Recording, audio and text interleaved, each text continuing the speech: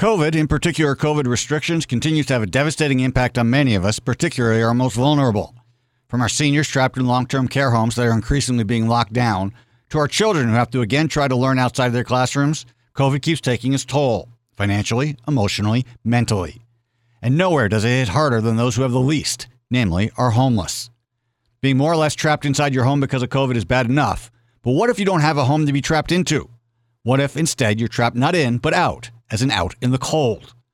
For the homeless, life is difficult enough at the best of times, but the again expanding pandemic is again taking eyes and ears and hands off the streets and away from those who need the most help. Studies show that due to generally poorer health to begin with, the homeless are not only more likely to contract COVID, they're more likely to be hospitalized, to receive intensive care, and to die.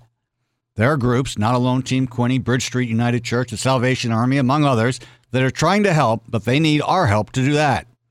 And we need to push our governments at all levels to remember those most susceptible to COVID as we continue to fight COVID, especially as the temperatures drop on those without homes.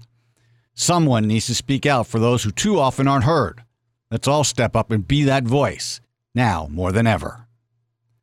I'm Bill Galiski, and that's the way I see things from the cheap seats.